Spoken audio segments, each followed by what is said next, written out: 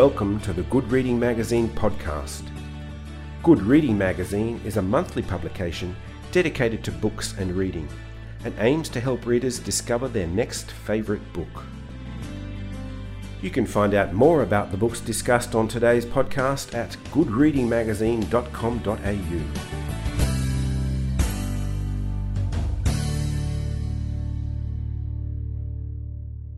Hello and welcome to the Good Reading Magazine podcast. My name is Greg Dobbs.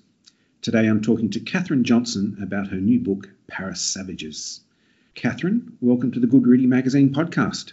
Thank you so much for having me, Greg. I'm really excited to be talking to you today about this. Catherine, congratulations on a fascinating book. Paris Savages really opens up a largely unknown chapter of history.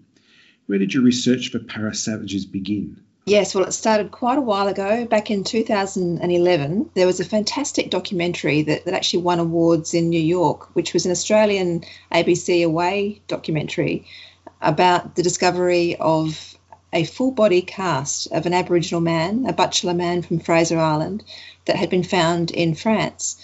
And it was in storage in a museum in Lyon, a documentary by Daniel Browning. And it just intrigued me so much. I hadn't heard about this episode in history where people were taken to Europe and they were exhibited as curiosities, really. And a group from Fraser Island were taken in 1882, three people. That documentary sparked a series of questions for me, which actually turned into a fully fledged PhD and this novel.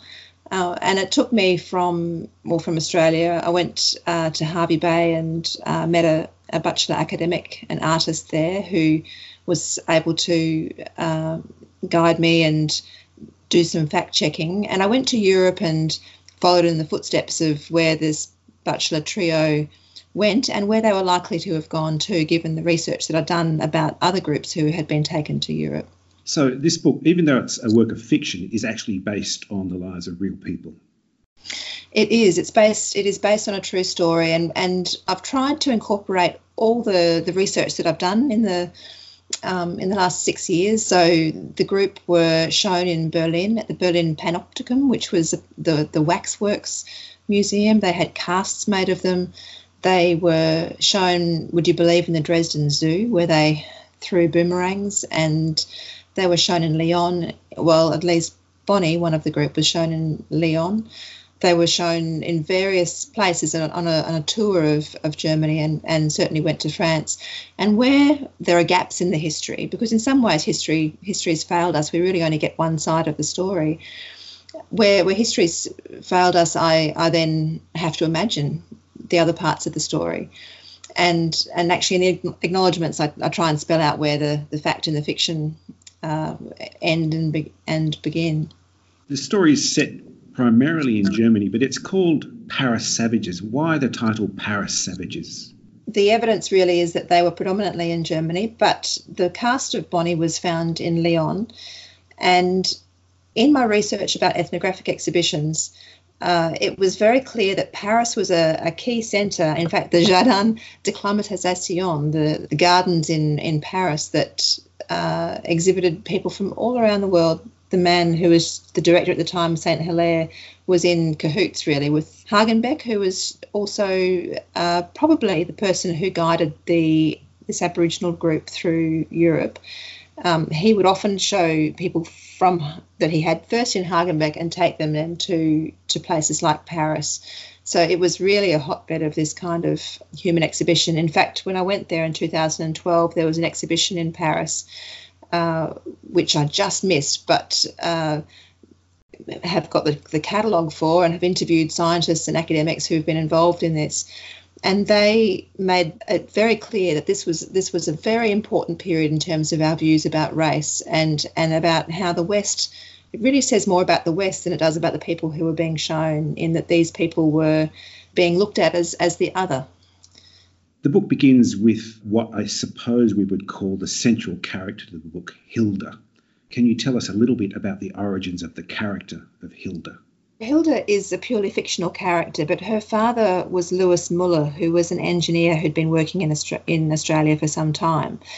And the story is told in his fictional daughter's point of view. So she had been living or the family had been living on Fraser Island for some time in the story, and she has some insights into the bachelor culture and is convinced by her father that this is going to be a good thing to do, to take people overseas and to have the world see how remarkable their culture is, because she is someone who really appreciates that culture. And at that time in history, there had been massacre after massacre of people in Queensland, and it was a very, very grim part of colonial history. So what they were leaving behind wasn't entirely wonderful. So it's told in Hilda's viewpoint in part, and there are some alternating points of view as well that point to the silences in the story. And I don't feel that it's my place to try and tell the bachelor perspective, which of course is the missing part of the history. I don't feel it's my place to tell that from a bachelor point of view, but yet I don't want to leave that silenced either, because that is what's happened in our history so much. I want to point to those silences and to have a very imagined view about what this might have meant for those people. Hilda woke in the blue pre-dawn light on her slatted bed, her shape imprinted into the grass-filled mattress for the last time. She thought of Bonnie lying in his shelter. Was he also awake? What would he tell his nephew before he left? The boy had asked many questions. Uncle, what will it be like to cross such vast seas? Why are you going? What will you see? What are the people like in the far-off land? What do they eat? What do they wear? What dances do they do? What songs do they sing? Are you afraid? Why are you leaving me? Already she had heard Bonnie tell the boy that whatever happened in the distant land on the far side of the sea, he would remain a proud bachelor man. He would always leave his woomera and spear by his side as he slept, and would remember the lessons he had been taught during his initiation to manhood. He reminded the boy that, like him, his real name was Bonangera, although the whites called him Bonnie, just as they called the boy Little Bonnie, and that no matter where either of them went in the world, they would always be watched over by the great spirit Birrell, and would only have to think of one another to be together again. Catherine, that passage takes place the morning of the group's departure from Fraser Island for Germany, but it also says a great deal about tribal identity and the deep spiritual connection between the bachelor people and its culture.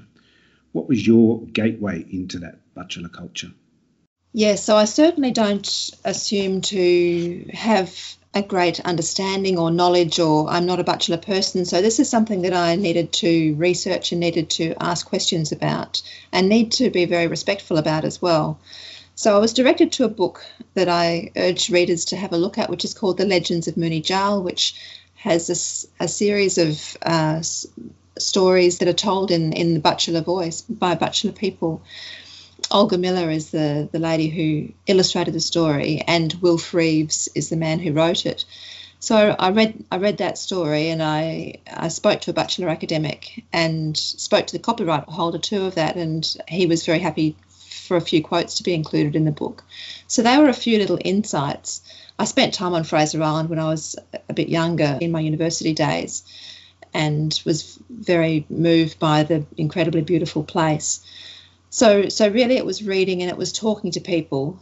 And then the book is trying to reflect an appreciation of that, but in no means, in no way an appropriation of that. I'm incredibly aware of those sensitivities.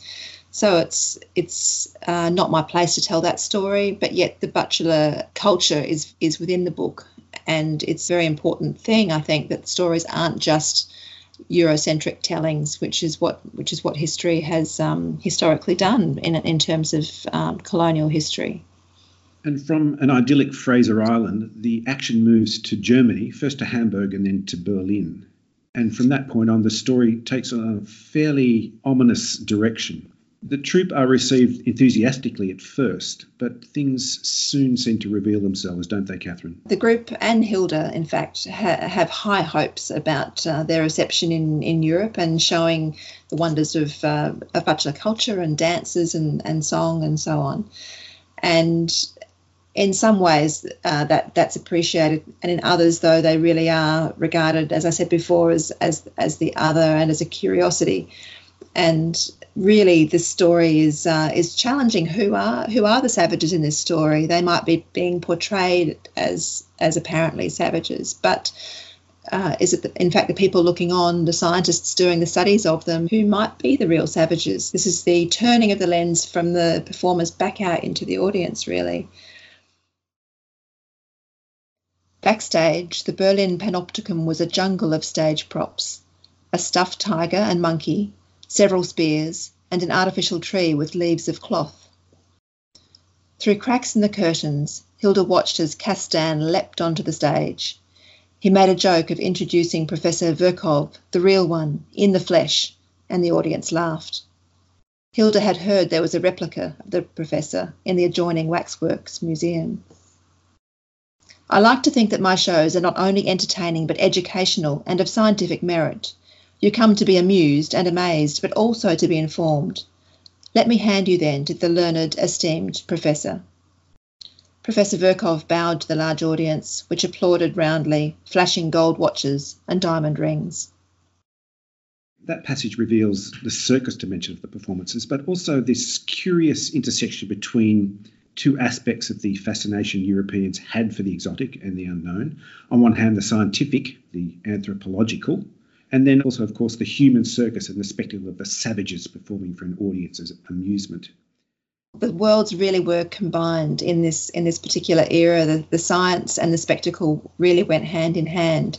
So at this time, well, in fact, throughout the period of human zoos, that was throughout the 19th century into the 20th century, there were 35,000 performers from all around the world, from faraway lands, who were shown in America and in Europe to audiences of about 1 billion people. So that's how incredibly pervasive the views were, and in terms of setting up stereotypes about race.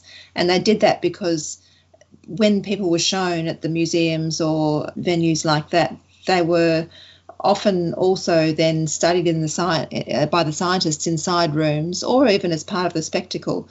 And sometimes those scientific or pseudo-scientific examinations were required to give some kind of evidence of authenticity about these performers being who they were supposed to have been.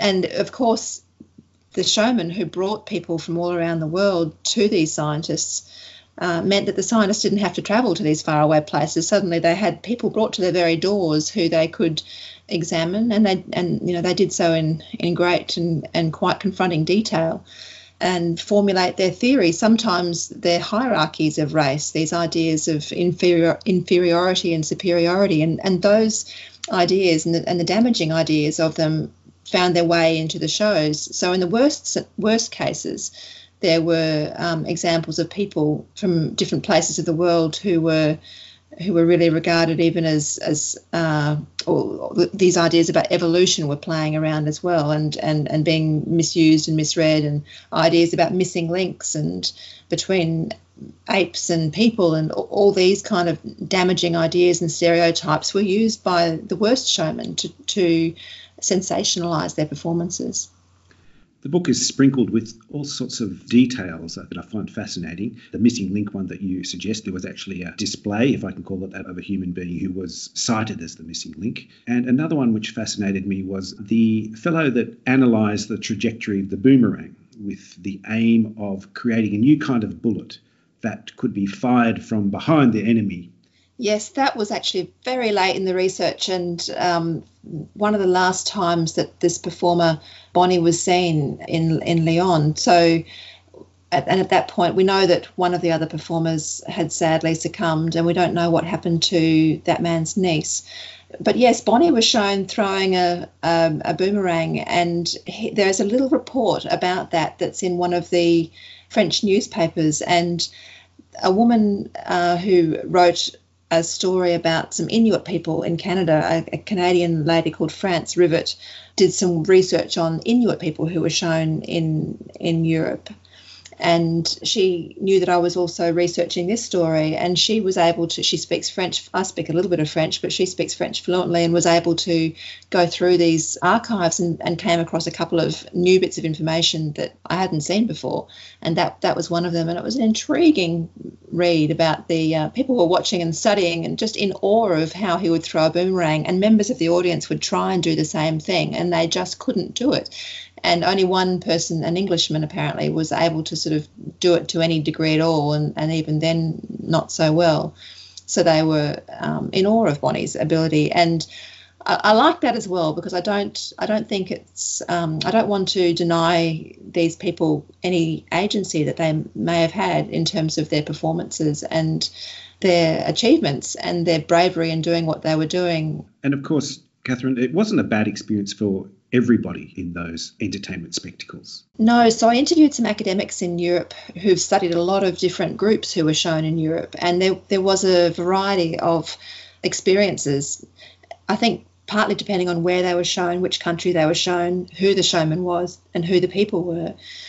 But there were cases, for example, of Sami people who were shown, so people from Norway, and they were shown in ways that they were very happy about, had a lot of agency about the way they were represented, and they really became professional show people and brought more members of their family. And in fact, groups of Somalian people did the same thing, went back home, brought members of their family back to Europe and started textile industries back home with the proceeds. So people were able to make this work for them in some cases, and had a say in what was going on. I think that's an important side of it. It wasn't always a victim situation at all, but people had agency in how they were shown. The Crown Prince regards Bonnie with curiosity. "You are not what we imagined," he says, also in English, although with a thick German accent. "Not what the papers would lead us to believe. Tell me, are you well? Do you like our country?" He points to the great Gothic cathedral visible some 2 miles north along the Rhine. "I am well, yes, but my friend is very sick, in Berlin."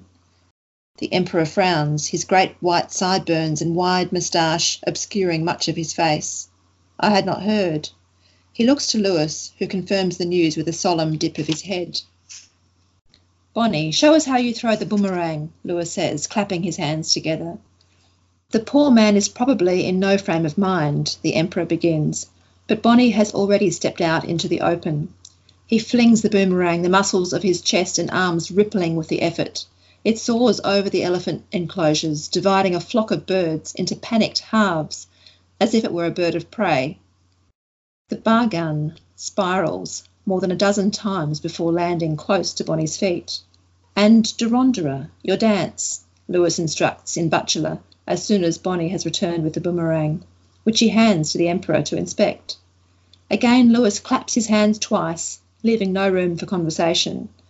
But Durandara looks down at the dirt, her shoulders rounded forwards. She turns her back to her audience. Catherine, much of this book is about people being torn away from their cultures. And it's something that happens on numerous levels. It happens for Hilda and it happens for the Bachelor group of people. Was that a difficult thing for you to write about? Well, I think it was a very intense and horrendous part of our history in Australia, that period of colonisation where people were being massacred. Queensland had a terrible record of that, and there were cases of that in this area. And so it really wasn't a safe place for Bachelor people to be at that time. And in one sense, this is not known in the history, there are certainly cases throughout Australia and the Pacific and so on of Indigenous people who went to Europe to protest and to call attention to what was happening in their homelands. And so this is a novel, and in the fictional story, I wanted to give Bonnie some kind of power, really, to go and say, look what is happening back home. And so he really is having to leave his homeland and try. He wants to go to speak to the Queen of England and say, do something about what is happening at home. And Hilda likewise has experienced dislocation in that she was taken from Germany to Australia when she was really young. And then after having having experienced life in Australia and on K'gari or Fraser Island, she's then being taken back to Europe, which she's not entirely sure she wants to be doing either.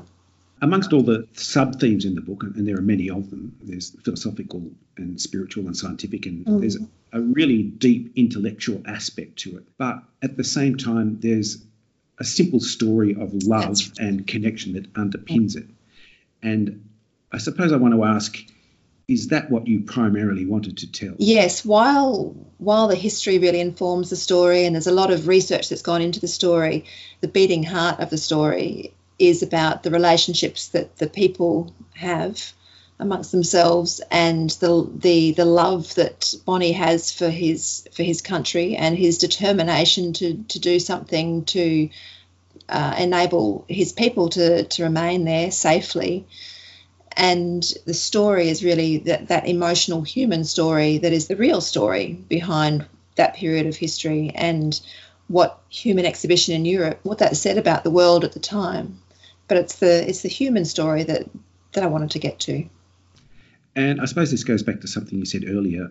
It raises the question, who are the savages at that time and even now? History likes to create boxes for people, and at that time, as I was saying before, there were these ideas about inferiority and superiority and so on. And sometimes these exhibition spaces even had fences between the spectators and the people who were doing the performances. There was a real distance there, and a sense of looking at other people in a way that's very uncomfortable and very confronting. And I do think that the most important thing is that, what does this story say about the people who are looking on, the audience members, the scientists who are doing the studies? I think it says much more about them, about that Western gaze, than it does about the people who were taken to Europe to perform.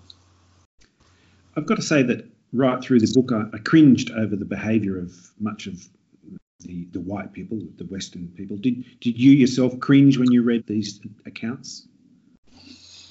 Yes, I think you can't help but cringe at what was going on at the time, at the and even reading some of the scientific accounts at the time. Sometimes the scientists, Virchow and people, would be commenting on the people who were shown and talk about their nature and their humour and their good-tempered smile and the humanity of the people. But there were lots of examples too where it was quite clinical, and it just seemed to be cold, objective science, and not the warmth that you would hope to see.